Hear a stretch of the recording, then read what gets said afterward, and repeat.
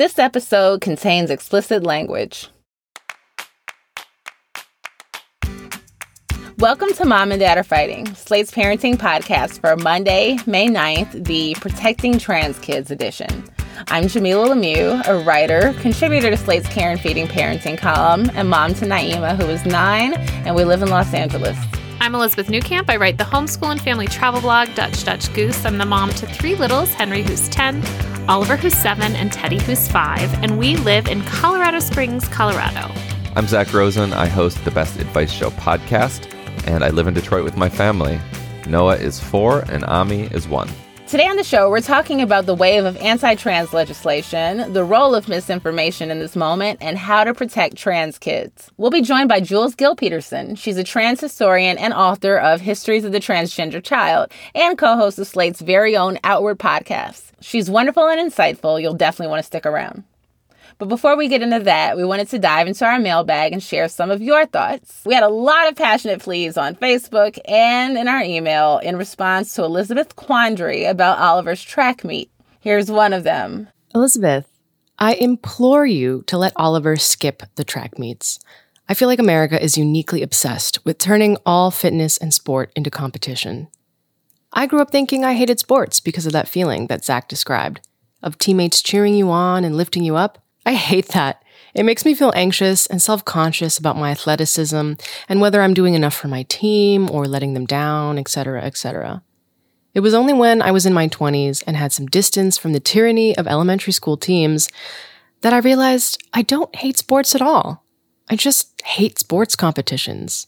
There are plenty of other contexts in which kids can learn to give a second try to things they struggle with for the first time. Please don't make this be it. Signed, not a team player in Toronto.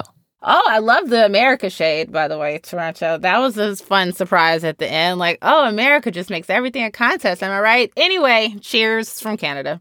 You're not wrong. I was deeply moved by the many of you who shared your stories about how terrible it is to be made to do something. And in fact, none of us went to the track meet on Monday because it was super cold and I didn't want to stay out there. But prior to that, I had already told Oliver he went happily to practice Tuesday and Thursday. And Thursday, walking out, I had spoken to his coach. The coach said, "I'll see you at the meet on Monday." And he screamed back, "I'll be there, but I'm not running."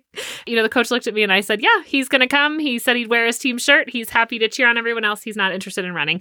And she was lovely. She was like, "Great." And then when I messaged her, because it was so cold and he didn't want to run, and then Teddy was like, "It's so cold." And I was thinking, forget this. We're just not. It was cold. There were terrible, terrible winds.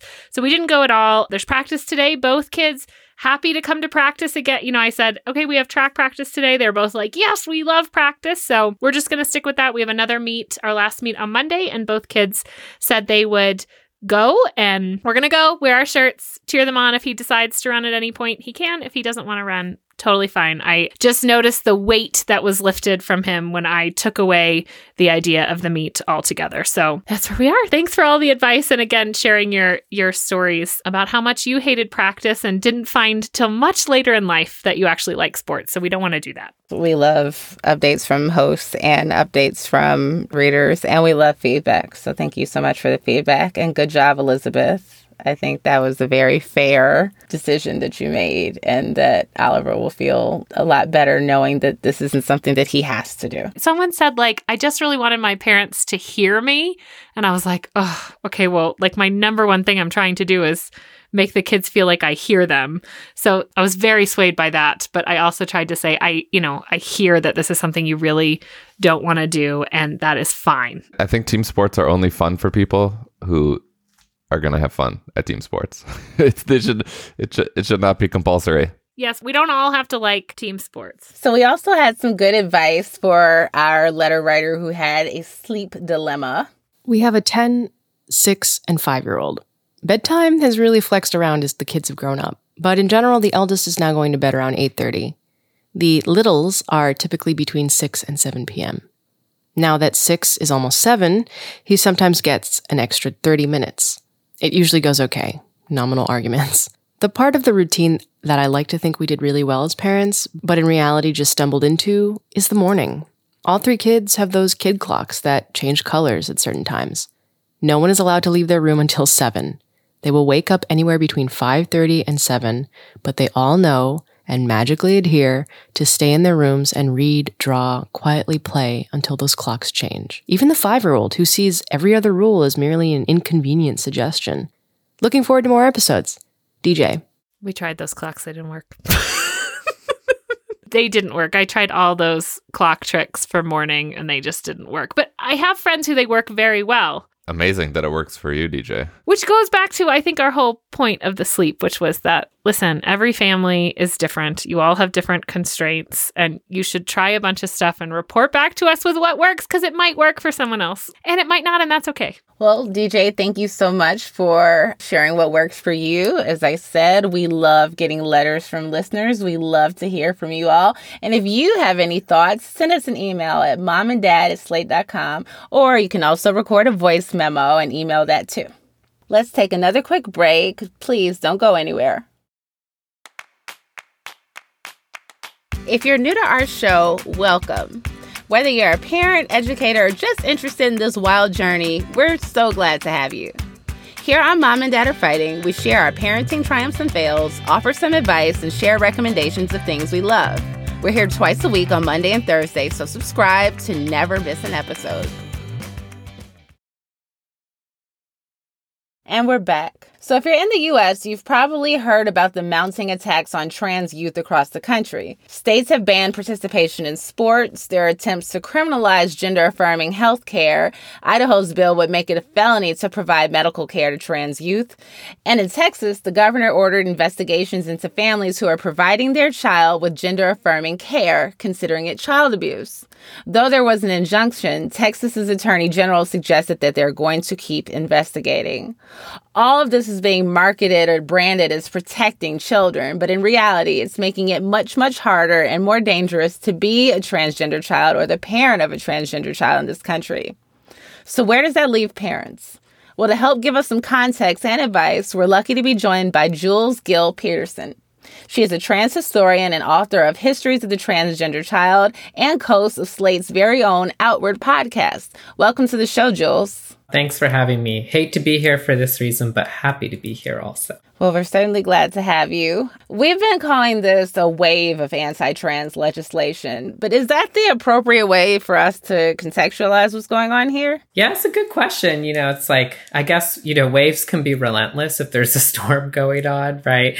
I've certainly used that word. Avalanche is a word. Not sure why it's always natural disaster metaphors, because these are squarely the product of human action in this case.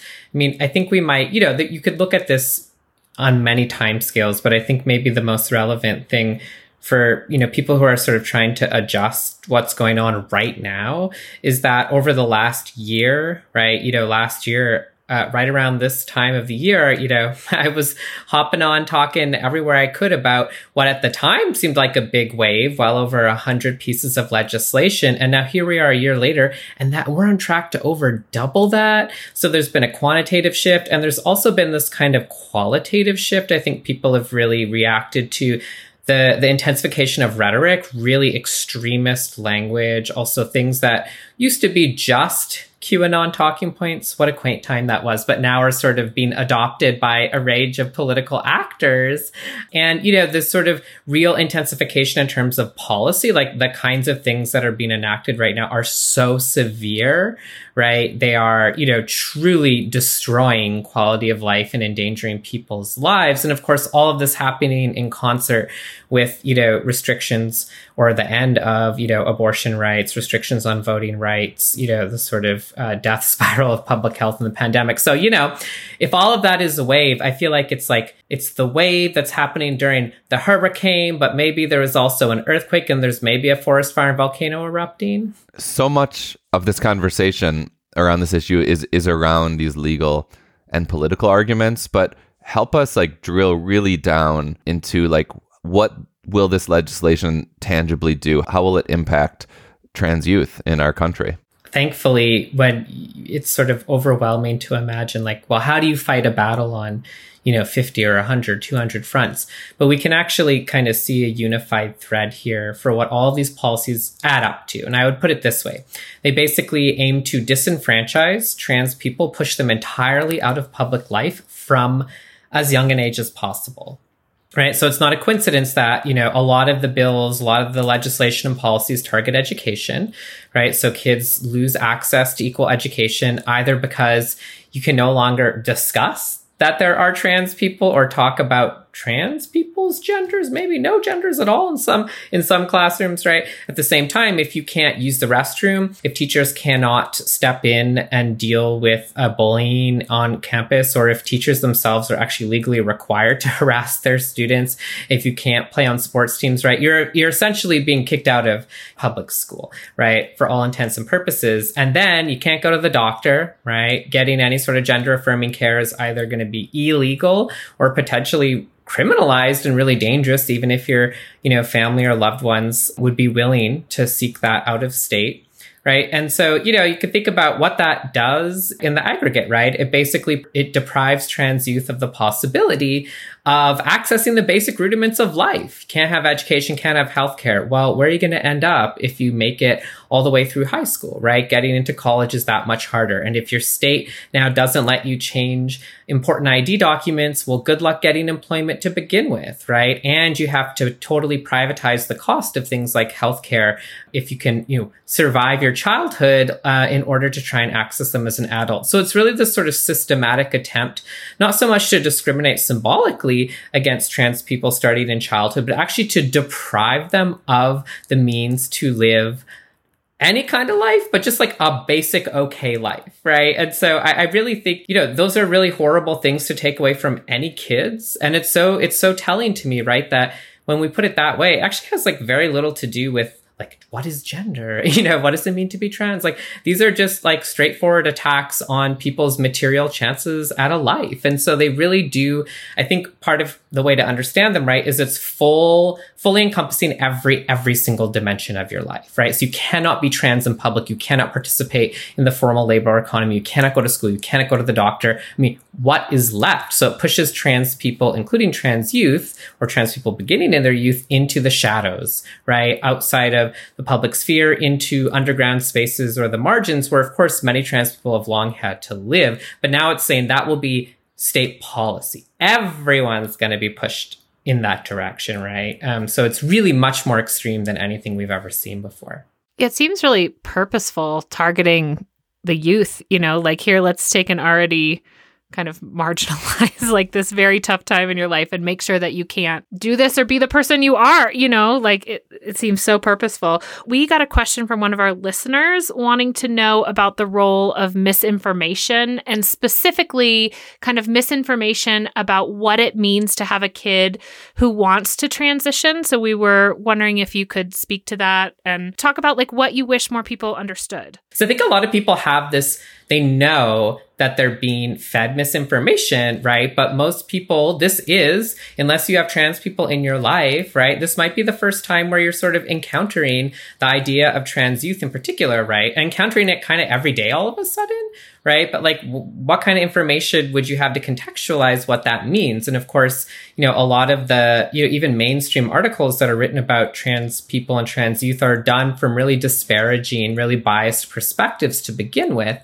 But one of the things I've done some research on is actually the kind of what I might call like the media ecology, the sort of steps through which we could watch in real time over the last couple of years, ideas that like truly are literal conspiracy theories peddled, again, by QAnon folks, also by white supremacists and other kinds of really, really far right-wing actors around the world. And you can kind of track in real time how they've migrated, right? Or the term I sometimes use is that they've been laundered by more legitimate media outlets, especially by the kind of like, the quote unquote, the just asking questions pundits, the kind of supposedly centrist journalists who make a career out of playing devil's advocate here. They're they just hate cancel culture. That's all, right? And it's weird. The only people, so some people can be canceled, some people can't, right? But these pundits have really made kind of a career, and some of them have tried to monetize their sort of cool, anti-woke,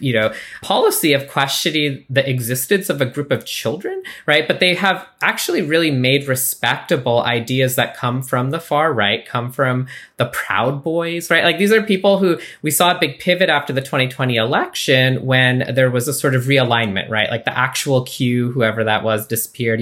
Like a lot of folks needed to find a new sort of political realignment, and the evangelical right and the Republican Party have sort of embraced some of these folks. And so it's that literal language, right? What happened in Texas, right, with the state attorney general's office interpreting child abuse statute to cover gender affirmation. That child abuse language, right? Same thing with this groomer language. All of these sorts of made up fantasies about what it means to transition or just take care of a trans child. Those are QAnon talking points, right? And they participate and, share space with like right wing and also white supremacist talking points about the idea of like having to legally secure and like, white people's reproduction. Like, it's like not fun bedfellows, but they are real bedfellows. So that language now is showing up in bills, right? It's showing up and being codified under the law. It's being adopted as political rhetoric. But, if you didn't know the origin of it, right, you might still find it inflammatory or distrust it. But just to know, right, where this came from, I think is really powerful. And, it's tricky because a lot of the disinformation that circulates around trans kids, and this gets to the other part of the question, it's easily falsifiable, right? Some of it is completely made up, right? So if you ask the governor of Texas or maybe of Florida, the biggest issue about, trans healthcare for young people is it's completely experimental and there's no research about it. Well, that's completely untrue, right? But they'll trot out these really inflammatory ideas, sterilizing children, right? Well, there is no sterilizing of children going on, or surgeries performed on young children. Well, there's no surgeries performed on young children, right? All of these things are really easy to disprove if you have the time to navigate, this whole field of medical research and scientific research. And I don't think that's not a very good bar, right? And so here's my bottom line, right? Like, I don't actually think people need to become experts in, gender, right? Gender theory or, the history of endocrinology. Leave that to weird nerds like me, right? Like, it's interesting, it's fascinating, but here's the real bottom line. The dividing line is very simple. It's, do you think there's anything wrong with being trans? If the answer is no, the rest doesn't matter, right? Because all of these policies explicitly have the goal of reducing the amount of trans people in the world by targeting the most vulnerable ones, children, and on all sorts of whatever their moral or political belief is, they want to reduce or eradicate trans people from the face of the earth. And that is not a legitimate policy goal, right? And so once we accept that, then it's like, yeah, the rest is left up to other people, right? When you go to your doctor, you have to negotiate with your doctor on your healthcare, right? It's like, kids actually have very little autonomy and very little access to healthcare right now. They are totally dependent on their parents. Like, they weren't in a good situation. So all of these sorts of ridiculous lies that were essentially being sold are easy to debunk.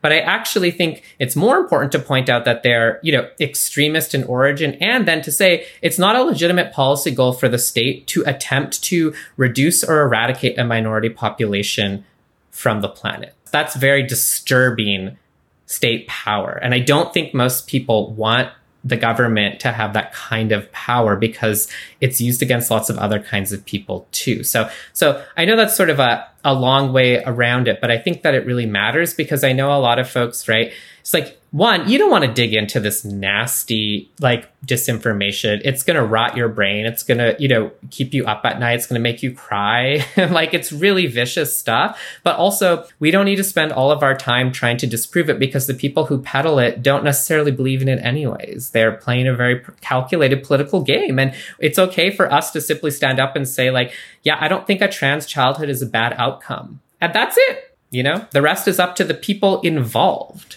right? Not people who have just learned about trans kids 6 months ago because of an Alliance Defending Freedom memo landed on their desk with, an opportunity to fund their re-election campaign. Speaking of those calculated political moves, why do you think there's been so much legislative success with bills targeting trans youth? Why is it easy to get so many people riled up to attack a population with whom they've had, like you said, probably little to no contact? Yeah, I mean, it's like the quintessential American question, right? Like, why is targeting this tiny disenfranchised minority so popular, right? But actually, there are several real answers that are important. One of them would be that, I mean, we're watching in real time, this sort of potential sudden overturning of Roe versus Wade. And now that single issue around which right-wing politicking has been organized for several decades is ostensibly going to have shifted. And clearly, we're watching real-time auditions for, new kinds of rallying cries. But they're not really that new at the same time, right? It's like, I think, we have to see the kind of moral panic-driven politics here. They're all intimately tied together. So the, just utter contempt for American history and the entire dismissal, of anti-Blackness and white supremacy, as things that need to be taught in schools, right, are obviously tied. These so-called critical race theory bills are often the same ones covering LGBT curriculum in the classroom, right? But I think on a sort of broader level, there are two things I would point out that I'd like to see folks maybe reflect on, because this kind of goes to like how we're all implicated. And one is, a lot of eggs were put in the basket of same-sex marriage for a long time. And people might remember this, that in the 2000s, trans activists were like, hey, the right to marry doesn't really like protect you in almost every other zone of life. So it's like not an incredibly inclusive kind of civil right. And trans people, were like, that's not what we're like most needing right now. And, a lot of national LGBT organizations said, wait your turn. We'll do you next, and then didn't after same-sex marriage was legalized. But part of what happened is that I think we've been outmaneuvered and caught off guard because, in fact, marriage rights don't cover healthcare, except in limited ways, don't really cover employment or education. They're not relevant to children. Right. So unfortunately, I think there was some residual energy left over after the legalization of same-sex marriage that was easily transferred over to a new target, trans people. Right.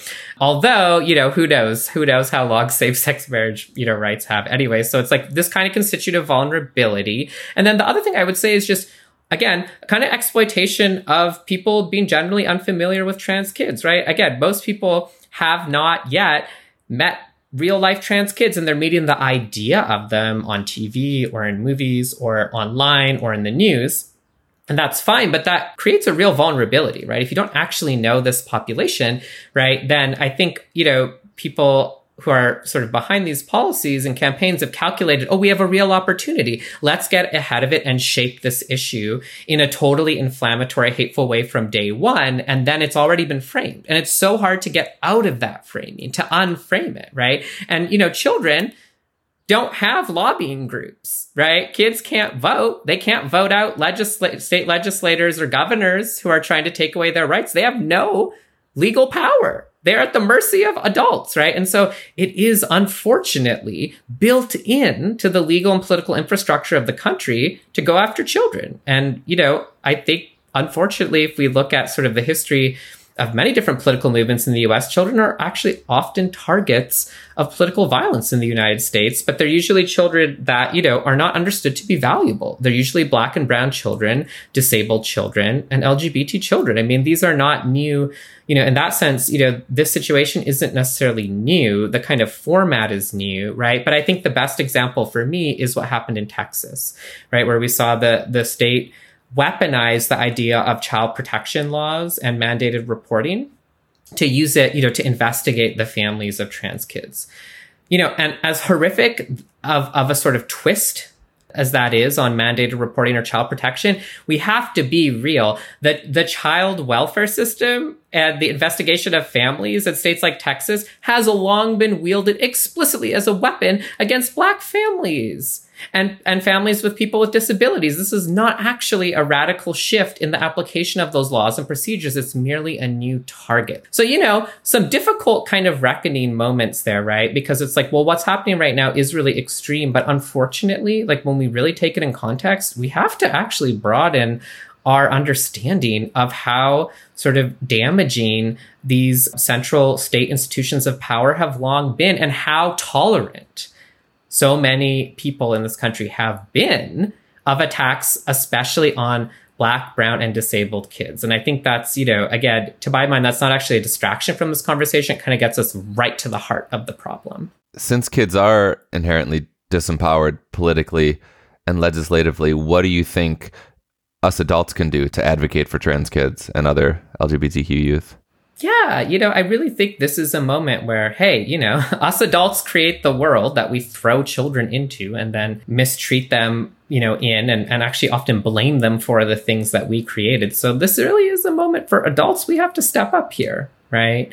And I think, again, I'll come back to that point. I don't think to make trans kids your issue, right? You don't have to become well-versed in, all of the different glossaries and, of identities. And you don't have to know that much about trans people, trans lives. I think you could just ask yourself some basic questions like, how do I want people to be treated in the world? On what basis do I think people deserve access to things like education and healthcare?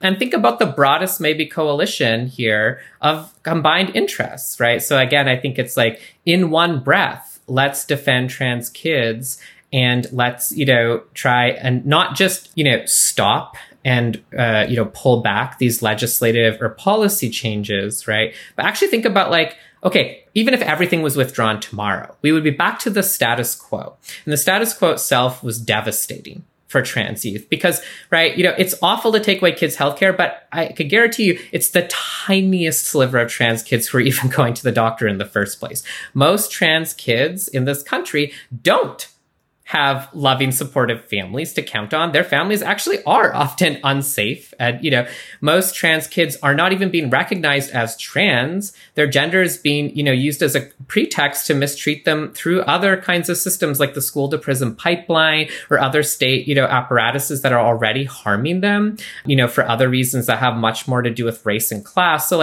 let's think about sort of what's a broad-based set of demands about what kind of life we want children to be able to navigate and kind of craft for themselves. And what does it mean to take young people seriously, to value their lives, not because we want them to reflect who we think we are, not because we think that children are our vanity projects or that they belong to us. What would it really mean to sit with some of what is challenging about trans kids? I mean, what is amazing about trans kids, right, is they come into the world. And I say this as an adult, right, who did not, who's someone who transitioned as an adult. Part of what inspires me about trans youth is they will they not only figure out something that for many of us, it takes us a long time to figure out. They're willing to go to the adults in their life and say, hey, you were wrong about something pretty basic in the way you've been treating me my whole life. That is a monumentally powerful thing to be capable of doing, right? And I just think that deserves so much respect right there, right? To have that kind of articulateness, to have that kind of self-introspection, self-reflection. I mean, it really means something. And so I think, part of that could make adults uncomfortable. It gives us anxiety. But then when you really think about it, do you want to support children having a shot at a good life and being free from forms of policing and state violence? I mean, then the answer usually, I hope, would be yes, regardless of who that child is, right? And so I think part of what it means is let's not exceptionalize trans kids as if they actually are a problem to begin with. Let's think about what it would mean to really want there to be trans kids in the world, to see trans childhood not as a tragic but acceptable or tolerable state of life, but one that we would welcome. And to think about the value of young people as being inherent, not in spite of things that, are for which there are kind of social opprobriums or lots of, bias out there, but actually want children to be themselves. Actually, then what kind of world do you have to build for them to do that? I think that's the two questions for me. And I think, we already know the answers to those things, right? In that sense, there's no learning curve for me there. If we're building a world, right, that's safe for trans kids in Texas, well, it's not just one, again, where we go back to being taken off the list of investigatable, concerns. It's let's dismantle this whole, awful system that polices, communities that the state doesn't like by targeting their children for removal in the first place. Let's give healthcare to all young people who need it. Let's give healthcare to everyone who needs it, right? These are sort of broad-based coalition questions. And so I think I really encourage people to think of championing trans youth because we know all young people deserve these things, right? And to not make that our sense of let's not tie citizenship to a belief of deservingness, right? Because that's just going to always be used to disqualify some population. So I think the challenge of the moment, obviously, is in the face of, the wave, right? To not feel like our only job is to push it back to where we were, but to actually think like, well, if the scale of things weighing down on us is so big right now, what's a scale of demand that's affirmative and equally as large? What's a world in which, trans kids, if there's a world in which poor trans kids, undocumented trans kids and trans kids of color are thriving, that's actually going to be a built world in which everyone is already thriving because those kids are already been pushed to way out to the margin. So if we're taking care of them, we're actually, articulating a vision of caring for everyone. And I think that's just ultimately the win-win way to think of this. It's not even just win-win. It's like win-win-win-win-win. Let's tack on all the wins we can, and let's think about lifting up those at the margins because that lifts up everyone else. Yeah, we know the more diverse any setting is, the better it is for everyone. So why wouldn't we want that for everyone? Yeah. Well, thank you so much for joining us, Jules. We really appreciate you. Listeners, be sure to check out her book, Histories of the Transgender Child, and check her out every month on Slate's Outward podcast. We try to bring you the best of all the gay things, and there's so many. So, it's my pleasure. So thanks for having me as well. Okay, it is finally time for some recommendations. Elizabeth, what do you have for us? I am recommending, it seems so mundane, but I have found like the best erasable pens. I don't know if you like erasable pens from my youth were like awful and the eraser never really got it off and they were like watery. Henry's teacher has been using these and told him he has a really hard time with the pencil with some of his fine motor skill issues. And so a pen is so much better. And of course, they need to use a pencil. He suggested these erasable pens that he used, and they are Pilot Friction Clicker Erasable, Refillable, and Retractable Gel Ink Pens. They cleanly erase. They come in all the different colors. I know this seems so dumb, but it is a game changer. I've been using them on my calendar book, and it's amazing. It's like writing in pencil, but with none of the, how pencils like leave the gritty behind and they smudge. This doesn't do any of that, and it erases totally cleanly with the back of the pen. It's great. So erasable pens for everyone. Nice. Zach, what about you? I am going to recommend a tweet that I read today. I should provide a trigger warning for those who might be upset by the description of this doctor describing his role in having to carry out a pregnancy in a state where abortion wasn't accessible for a particular patient. So it's a tweet by Dr. Jorge A. Caballero, and I'll just read the first part and we can link to the rest because it's a long thread. But he wrote, "The only time I've cried in front of a patient, a 20-something woman whose baby had multiple lethal malformations, was forced to carry the pregnancy to term. Lacking access to prenatal care, she didn't know about the malformations until it was too late to have an abortion." And then he goes on to very viscerally and precisely describe what that experience was like. It just gave me a sense of like what's really at stake here as someone who personally has not had an abortion or been present for one. And so it's a difficult thread to read, but I think profoundly important if you want to really step into just how deep this thing has the potential to go. Very good. Thank you for sharing that, Zach. My recommendation this week is the New York Times Spelling Bee game. I somehow got myself hooked on it. It started with Wordle. Went on a date with a guy. It was one and done. We had no chemistry, but he hit me to Wordle. And so I've been playing that ever since. And then I was telling another guy about Wordle. And then he was like, okay, cool. And he was like, yeah, I've got this many words. And I was like, wait, what are you playing? And it turned out he was playing Spelling Bee. And so now we both have New York Times Games memberships for $4.99 a month. But Spelling Bee gives you 7 letters per day. And you can make as many words out of those letters as you can. I was the queen bee on yesterday. I got 31 words. Very proud of myself. Today's challenge, there's 51 words. I got all 31 words, I should say, that were possible. Today, 51 words are possible. I'm at 30, so we'll see. But it's a lot of fun, and it's a fun, gratifying game. I give myself a little time to play it in the morning before I get started, and a couple of breaks throughout the day. Big fun, big fun. All right, well, that's it for our show. We'll be back in your feeds on Thursday. Make sure you subscribe so you don't miss it. And if you rely on this show for parenting advice, consider signing up for Slate Plus. It's the best way to support us. Members will never hear another ad on any other Slate podcast. To sign up now, go to slate.com/momanddadplus. Again, that's slate.com/momanddadplus. This episode of Mom and Dad Are Fighting is produced by Rosemary Belson and Jasmine Ellis. For Elizabeth Newcamp and Zach Rosen, I'm Jamilah Lemieux. Thank you for listening.